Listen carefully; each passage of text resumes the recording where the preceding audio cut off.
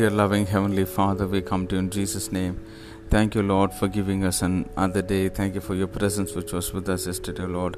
We pray that your presence will continue to go ahead of us today and do marvelous things for us, Lord. Thank you for the word which you have given to us for today. Teach us to do your will, O God, and lead us on level path. Yes, God. Yes, Lord, we need to walk on a level path, Lord, where life seems so uncertain, Lord.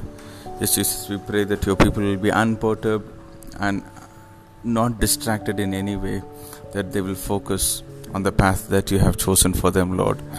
Yes, Lord, we pray that they will stay on level ground, that they will, Lord, be balanced in their spiritual life, in everything that they do, in their walk with you.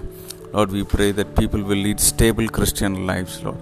May your mighty hand of blessing and protection be upon your dear people, Lord.